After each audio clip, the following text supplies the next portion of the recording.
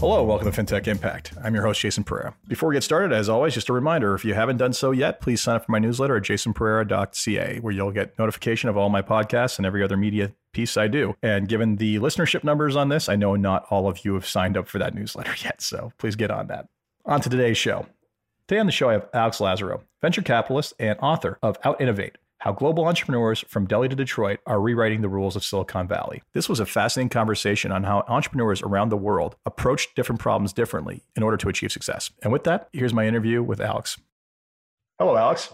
Hello. Thank you for having me on the show. No, my pleasure. And thank you for spending some of your quarantine time with us.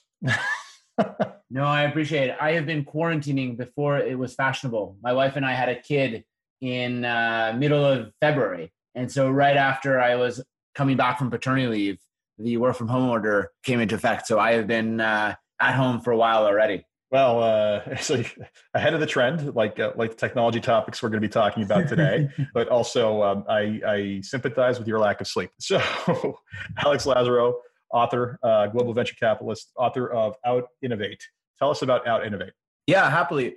So Out-Innovate: How Global Entrepreneurs from Delhi to Detroit Are Rewriting the Rules of Silicon Valley is my new book, released today on our day of recording. Everything we think we know about startup best practices rooted in a time and a place, Silicon Valley and today, for a very particular type of asset-light, software-based company that wants to grow extraordinarily fast. Mm-hmm. And yet, around the world, the best entrepreneurs are not only challenging these conventional wisdoms, are increasingly reinventing startup best practice in some meaningful ways. And so the book is about that, and it tells their stories. So moving away from the constant themes that we hear, like move fast and break things, and simply looking at how other companies are moving forward in what are non-Valley conventional ways. Yeah, and in some ways, the reason I wrote this book, my day job, as you mentioned, I'm a venture capitalist. Mm-hmm. I invest in startups. I work for a firm called Cathay Innovation, globally focused venture firm that invests across Asia, Europe, North America, and Africa.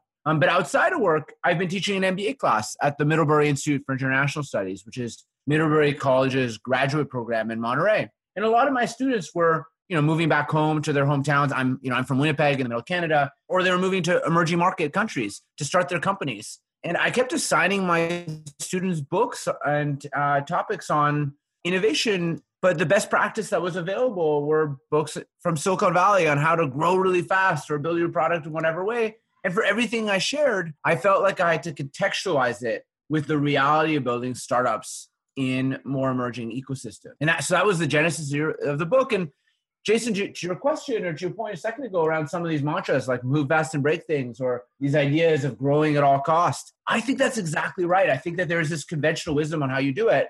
And then there is the reality of how you actually build a company in other ecosystems. Yeah, well, I wouldn't even say just other ecosystems. I mean, we've talked about this in our pre-interviews that a lot of the companies that survive to tell the story, we're not paying attention to the graveyard of companies that did the exact same thing that those companies did. And yeah, the victors basically talk about how they took these chances and made these risks and acted a certain way, and it worked for them. But what about all the companies it didn't work for? So it's not like they've unlocked some sort of master secret to the universe as to how to get from point A to point B, right? It's just what worked for their story. It's interesting. One of the themes I'm interested in is this idea of risk-adjusted success. So in the Valley, we have this notion of chasing unicorns. And unicorns is the colloquial term for a startup that's worth over $1 billion. But actually, it's more than that. It's also a philosophy on how to build companies. And if that's the philosophy, the method is this idea of growing at any cost. Outside the Valley, I coined the term of the camel. It's this idea of balanced growth. It's businesses that still want to grow really fast, but that also infuse their business with sustainability and resilience from the get-go. Why did I call it the camel? Unlike the unicorn, it's a real animal that lives in real lands. It can drink water faster than any animal and sprint when it needs to, but at the same time, it can survive the world's harshest environments. And how do they do that? They do it by, one, building a business model that works. They don't subsidize usage. They don't give away products for free. They charge for the value they create. 2, they manage costs and burn. And 3, they take a long-term view. And what that means is that the outcome of that is you still grow, you still benefit from network effects, but you do it with managing risk and managing the downside. The story that I really like is the story of Grubhub, which is a Chicago-based company that does on-demand delivery. And we often think of on-demand delivery as one of these models that's really Silicon Valley subsidized. DoorDash competitor, for instance, raised $1.5 billion. But Grubhub got to an IPO having raised less than $100 million of venture capital, a paltry amount in comparison to others. But they did it by taking this approach of charging for the value they created, by managing burn, and by taking a long-term outlook. I interviewed Mike Evans, the COO and co-founder, and he talked about how he could have gotten an IPO instead of 8 or 9 years, 2 years faster, but having done so at tremendously more risk and with a lot more capital. And he chose this more balanced growth approach that still got him to the same place, but at a more efficient, effective, and lower risk path. And I think that's really the lesson there, is that we can build incredible companies, but doing it with a camel-like philosophy instead of this unicorn one. Yeah, it's interesting because what you're discussing is, I'd say, not growth at any cost, but growth in wisdom. It's not basically being on a lifeline at all times. I mean, we also talked about in our pre-call about Shoe Dog by Phil Knight. And anyone who's read that book basically has read about how that company should have blown up on probably 5 or 6 occasions because of outlandish risk that he chose to basically go into. And again, you run that simulation 1,000 times and maybe 10 times it succeeds. I'm not trying to belittle the entire growth at any cost unicorn type approach, but I think that it works in lots of places. I think in winner take all, fast, competitive, you got to move fast to win type markets that are massively scalable. Absolutely. I think you have to throw a ton of money at the problem and run as hard and as fast as possible. Otherwise, someone else is going to get there and take it away from you. However, for most businesses, I don't know that strategy works, quite honestly. It's really interesting. And I think in some ways, the prime example of the philosophy you're talking about is this idea of blitzscaling, which is Reid Hoffman and Chris Ye's book. And, in their book, they readily admit that their approach is really for a very small subset of businesses and markets, right? Winner takes all markets where there's a lot of competition and you really need to scale. And in that very narrow circumstance, it makes sense to subsidize, to really raise a ton of capital. The problem is that I think we've extrapolated that model to too many. I think that model is applicable for like 1% of venture-backed companies who are themselves 1% of all startups. And so for the 99.99% of companies, I think this more balanced growth approach is appropriate. And in some ways, and I think your listeners will appreciate this, in some ways, what we're talking about here is managing the valley of death. So the value of death in a startup is the cumulative amount of cash that's burned in service of building a sustainable business. And, in many startups, right, at the beginning, there's very low revenues and you have to invest for future growth.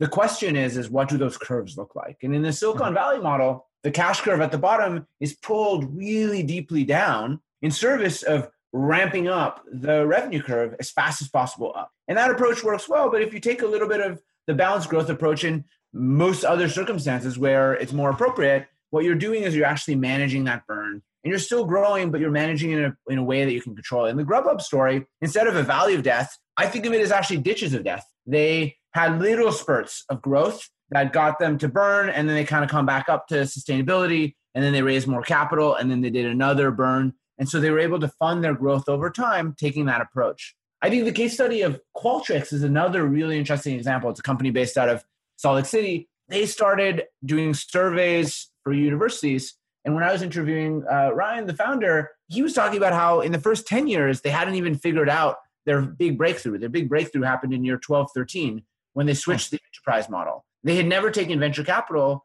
but the fact that they were profitable throughout, that they had this long-term approach and they had really managed the burn gave them the opportunity to continue iterating into what became their killer product a long time later. They did end up raising venture capital, but a lot of it was for secondary, and they ultimately sold to SAP for $8 billion.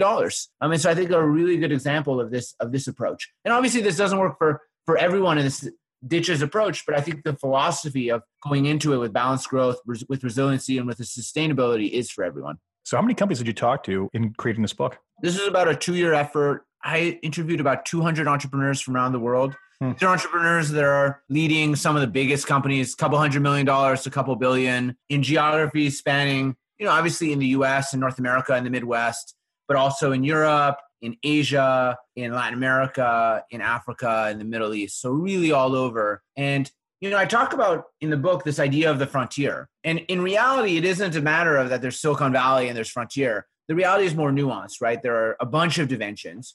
I'd probably simplify it as two, just for the sake of argument here. One is how developed the local country is, developing versus developed, and another is how strong the local startup ecosystem is. And obviously, if you're going to do a 2x2 matrix, you'd say maybe in top right, you'd have places like Silicon Valley or Tel Aviv, developed country, developed startup ecosystem. Bottom left, you might have a developing country and a developing startup ecosystem. So I cover some nascent efforts in Pyongyang, for instance, in North Korea. But then in the other corners, you might say, look, let's start. First of all, you went from the States to South Korea, so that must have been a venture to get there in the first place or to get that contact. What is going on in North Korea that I don't know about in the fintech scene or the technology scene? So the reason I do that, by the way, in the book, and just to finish the thought real quick on Bangalore on one side, right, developing country, developed market, or perhaps Winnipeg, right, developed country in Canada, developing startup ecosystem. In some ways, you really can tell the story of the extremes by showing one side or the other. But then by going to these other quadrants, you can also show some of the nuances. And obviously, what's going on in Bangalore versus Winnipeg is very different, but it's important to understand what's happening in different ecosystems. That's the reason I do it in the book.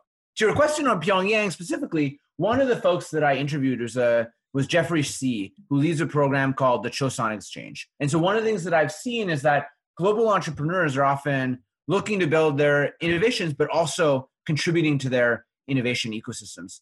And the Chosun Exchange, basically, Jeffrey was helping to foster the early beginnings of entrepreneurship within the North Korean context by essentially bringing folks from the region into the country, giving lessons. There's actually a very narrow context where workers can build a business in partnership with government entities. And so anyways, he was doing his efforts on training the startup ecosystem. And so I wouldn't say Pyongyang is where we're going to learn startup approaches from, but the example that I have in the book is much more about, look, we're seeing entrepreneurs helping build their ecosystems everywhere, even in the most extreme environments that we see. And that was the example that I was referring to there. Pretty extreme environment. So, okay, so now that we've covered probably the least likely place you would think that you would visit, but you actually did research in, what's the most unconventional story of how a company basically got from point A to point B that you've heard?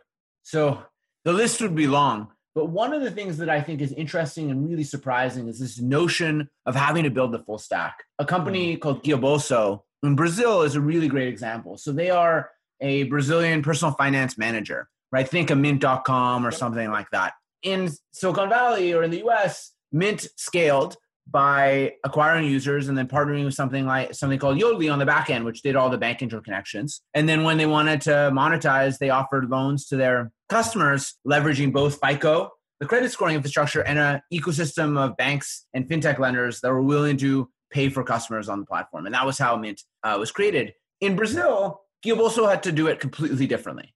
For one, there was no Yodlee. There was no bank interconnection layer. And so just to be able to build their personal finance manager, right, it just doesn't work for someone to put in their transactions. You just get this phenomenon of GIGO, garbage in, garbage out. You really need to get the transactions. They had to build that layer entirely themselves. So to build the personal finance manager, they also built a Plaid or a Yodlee. And then to monetize, they said, well, we really need to understand the credit score of our customers, right? Brazil has some of the highest interest rates in the world and some of the highest rates of short-term debt. And yet no one understands their credit profile. In fact, there's no credit score in the way we have it here. There's a blacklist. You're either in default or you're not. And there's no nuance in between. And so to solve that, he actually created a Credit Karma-like platform just to help people understand what their credit profile was. And then to monetize down the line, you have to always do that. He wanted to help his customers get better options and get better lower cost credit and things like that. But there wasn't this ecosystem. And so here again, he had to build it.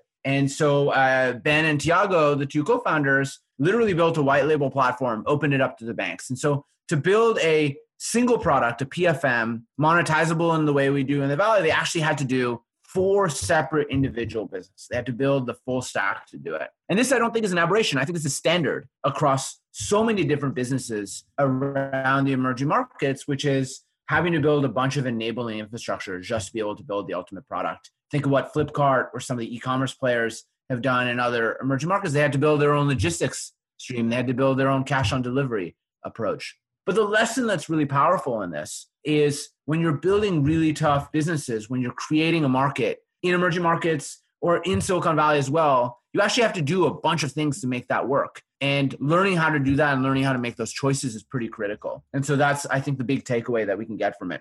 Yeah, I mean, all I can think about right now is that everyone who's in technology listening to this better bow down and thank God for the AWSs and the Yodleys and the Plaids and all the infrastructure providers of the world for basically allowing them to start with a fraction of the cost, a fraction of the manpower, and a fraction of the effort to get from ideation to actual deliverable. And when you're not facing that, I mean, your example there, where hey, let's just solve the entire ecosystem problem before we come up to a product that can be monetized. Now, that being said, that is a pretty big moat once you've built it. I mean, I can't imagine that they're seeing a ton of competition in Brazil in that space, or the likes of Plaid are saying, we're just going to move into Brazil and do the exact same thing right now. I think that's such a key insight that you have, because I think you're totally right. In one of the big recurring themes in the book is that within a context of adversity, there are advantages that come about. And in the book, I talk about this as the full stack moat, which is,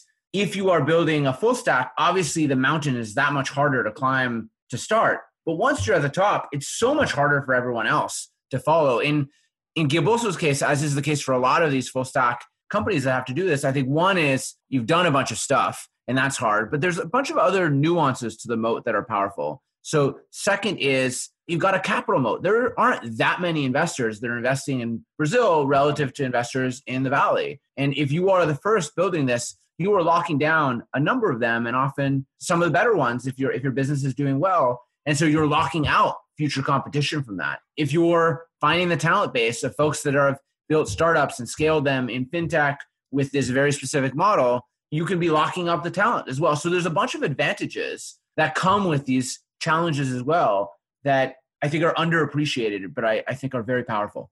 In a country where capital intensive flows are limited into startups, you've also got that advantage, as you said. But then you're basically, you're also a platform at this point. And as we know, every company in the world would love to be a platform because, quite frankly, you can just, for lack of a better term, extract rent from anyone sitting on top of you, right? And become infinitely more valuable because, hey, now everything else is built on top of you. I mean, Facebook's been trying to be called a platform for quite a long time because of that. But yeah, nevertheless, so Brazil, full stack mode. What other key major themes did you see happening across the different domiciles you visited?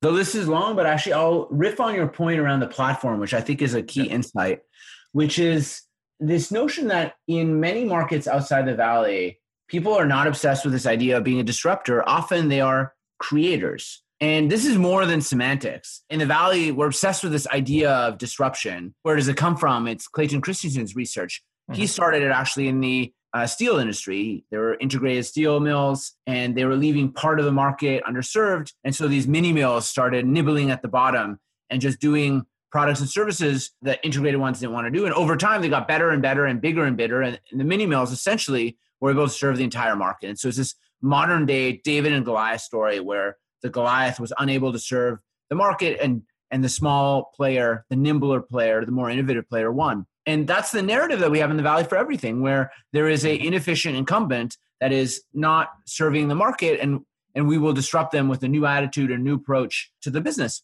But the reality is in many markets where there isn't a formal financial service, where there isn't a high-quality education system or high-quality healthcare system or a logistics infrastructure, the best entrepreneurs are not disruptors. They are creators, and they're offering a product or service, often through a business model or technological innovation for the first time, or they're formalizing something that didn't exist. And two, they're doing it for the mass market, not just the top of the pyramid. They're really finding a mass market solving problem. And the third is often they're doing this with a platform approach in mind. One of the stories I like, which is actually not strictly a pure play startup in the traditional sense, is an organization called M-Pesa, which in Kenya, right? They're offering a mobile banking service. It was actually a startup within Safaricom, a big corporate that was seed funded by DFID, the aid agency of the UK, and has turned into now one of their biggest revenue platforms for the business, but also the leading mobile banking player in Kenya and one of the leaders and examples around the world where 90% of adults have an account and it's really used. But the key insight on this is that not only are they a mobile banking platform that allows people to send money to different places, buy airtime, whatever, they've actually enabled a whole crop of other startups to be built on top. And so things like for instance, off-grid energy that can be built only because of the platform of M-Pesa. And I'll give you an example. There's a company called M-Kopa, which was actually founded by one of the founders of M-Pesa, which imagine a couple of solar panels, a battery, some lights, a basic fan, a radio, that kind of thing, where you can turn a family that had kerosene lighting to have modern light overnight for the same amount of money. But the reason it works is because while they can't afford the $100 for the system upfront, they can afford the same daily, monthly, weekly pay that they were paying for kerosene. And so through mobile money, you can offer essentially a loan collateralized by this physical energy product and accept small little incremental payments that would have been completely logistically impossible to do before. But all of a sudden, because of mobile banking, you can, because of this digital infrastructure, you can. And so that's one of the things that's really interesting is because of that, you can do all these things. And now M-Kopa itself, their approach to pay-as-you-go itself can also be a platform where they can do energy, but they can also do a whole swath of other products and services and enable others too. And so I think we're seeing some of the best innovators taking this creative mindset, creators approach, and being the shoulders upon which the shoulders of giants upon which others can build as well. And it's interesting you mentioned Clayton Christensen there because his last book, I think, before he passed was The Prosperity Paradox, where he kind of talked along the lines of what you're talking about here, which is oftentimes businesses or opportunity seekers look at the lack of consumption as proof that a market is not ready for something, whereas others look at it as proof that the market's just not being serviced properly and figure out the infrastructure in order to do that. There was a specific case, I can't remember which African country it was, where the cellular footprint was non-existent. And someone came in there and quite literally built up the entire cellular infrastructure, figured out how to do it on a reduced cost at an affordable way. And also, I think, literally had to negotiate with the warlords in the area as to how to put these things up. And now is reaping the benefits of not only basically providing cellular coverage to an entire country, but also becoming the platform for which all the transactions that happen on it. So yeah, I think what you just hit upon is definitely something that is notable, is the need to find opportunity in the building of even the fundamentals, not just you may have gotten into it for one thing, but the opportunity to build the platform is even more powerful than the one thing you decided on in the first place. And by the way, Jason, I resonate with that completely. We're talking about examples in far off lands, but this is an example of where I use extreme examples to really shine a light on where we are in North America, in the US or in Canada. And, we have a far range set of social problems we need to solve here as well. And when I ask my friends or my students, which entrepreneurs they think are really reshaping an industry and really creating a new approach, they might suggest someone like Elon Musk. That'd be who would be on the top of my list. Yep. But when I ask them, give me 2 or 3 other names, they really struggle. And I can point to dozens of Elons all across the emerging markets. And I think that we need more of that here. And the lessons on how to do that will come from folks from around the world. And so I agree. We need that kind of, forget about it's the difference between sustaining innovation and what's the first one? Disruptive innovation versus sustaining innovation, right? Like so much of the innovation we see is sustaining, and very few people actually are the true disruptors. And, I have a client who's actually one of Northeast North America's foremost authorities on solar energy. And over lunch, we were discussing just the future of solar cars and of electric cars. And he said, you know what, honestly, if it wasn't for that one guy, we would be nowhere right now. And it's terrifying to think about how it just took one guy, terrifying it, and, at the same time, inspiring to think about how it took one person to pivot the entire direction of the automotive industry after decades of ignoring this issue. It's amazing, right? And I think he's demonstrated what can be done. And all of a sudden now everyone is trying to catch up. And he's really, I think one is, I'm a big believer in the company and their business model and their cars. But also I think his biggest contribution isn't in the direct impact that he's having per customer. It's actually about reshaping this industry. And I think that's the power. Yeah. And I think, and he's done it again with rocketry to some degree, just less of a consumer-facing issue. But I mean, frankly, it's that being said, it's really cool to watch those 2 booster rockets land back on Earth at the same time. That was the first time he pulled that off. It was so perfect. I'm like, is that real? Like that is too well done. But anyway, so before we wrap up, 3 questions I ask everyone. And then we're going to plug the book on one last chance. So first question, if you had one wish for something you can change on whether it's the company you work in or the industry as a whole, or we'll go extend to the world as a whole, what would it be? I think to tie back to our conversation so far, I think that it would be, one, this mindset of looking for models within the Valley. I think we're really tied to looking and aspiring to the best entrepreneurs here. I hope that we look more and more to the best entrepreneurs outside the Valley, and we really shift that approach. And critically, I think it's this idea of being a creator. And the other one that I mentioned is this notion of cross-pollinator, of learning from the best entrepreneurs and vice versa, having this bilateral exchange of ideas so that we can inspire others, but also learn from as well and adapt our business models from there. I mean, it sounds like it's the theme of your book is that we need to start doing that. So well plugged. Second question for you. What was the biggest challenge in basically writing this book, and what did you do to overcome that? Writing this book was an exercise for me in empathy towards the founders I serve, in the sense that, obviously this is 1/1,000,000th as hard as what a founder is doing, actually building a business. And yet it was the hardest thing I've ever done. And the hardest thing for me was, it wasn't the actual act of writing. It wasn't finding cases or entrepreneurs to interview. It wasn't getting the ideas. It was actually just continuing to go and believing that this book had to come out and believing that this book was worth writing and that people might care without any data points at any point in time. And some folks saying, oh, I really like the idea, and others being pretty discouraging. And amidst that, continue to push forward and really believing that I wanted to do it and that I thought it was a good idea. And hopefully it is. I think that kind of entrepreneurial journey was, for me, this exercise in empathy I was talking about. Well, it's funny you mentioned just the writing of the book, because to me, as much as I do a lot of writing, it's painful. And I've always said, if you want to understand why so many authors end up being a stereotypical alcoholic, try writing a book. It's painful. So last question for you. What is it that, normally it's about the company, but let me just ask you this question outside the context of the company. So normally the question is, what is it that excites you about what it is you're working on that gets you up every morning and keeps you going? I'm going to ask you about that, but I want you to think about the context of that question during the middle of the writing of the book. You're writing this book, you're putting together this content, and you're staring on the barrel of having to deliver on this thing. What was it that kept you going and made you not abandon the project midway? It was the hope that I could be on this podcast with you. Oh, well, as a venture capitalist, you could have gone in on that angle, but authors are harder grind.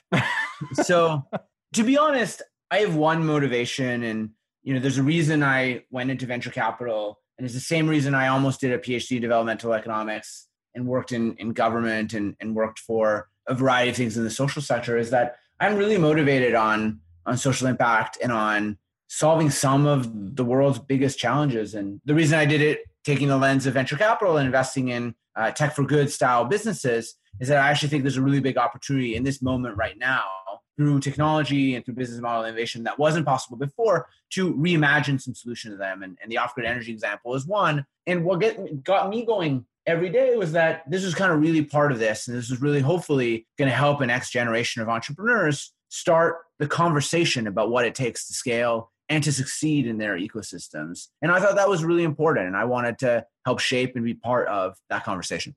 Yeah, and I commend you on that, because honestly, it's all too often people get caught up in the stereotypes and tropes that are common to their industry, and getting a lens from outside. I mean, one of the best things I think you can do to expand your horizons in thinking is to travel. And, if you can actually, I say it's even better to try to live as a native for at least a little while you're there, to really understand what life is like in these places. And I think what you did was the entrepreneurial or venture capital equivalent of that very journey. It was to look at different companies in different environments that frankly, I think these stories are going to not only resonate, but also provide value to different entrepreneurs who maybe there's parts of the Silicon Valley ethos that just don't resonate with them or scare them or whatever it is. And seeing that there's more than one way to succeed is valuable. So thank you. I very much look forward to it. So tell us, again, full title of the book and where the people can find it.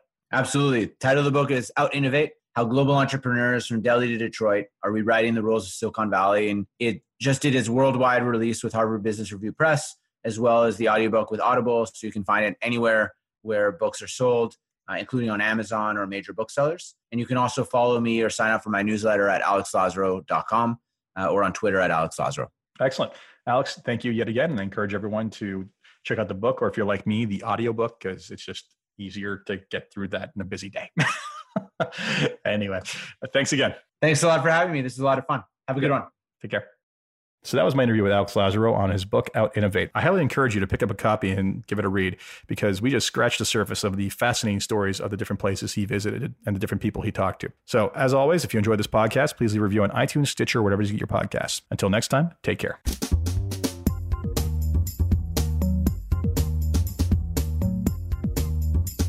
This podcast was brought to you by Woodgate Financial, an award-winning financial planning firm catering to high net worth individuals and their families. To learn more, go to woodgate.com. You can subscribe to this podcast on iTunes, Stitcher, and Google Play, or find more episodes at fintechimpact.co.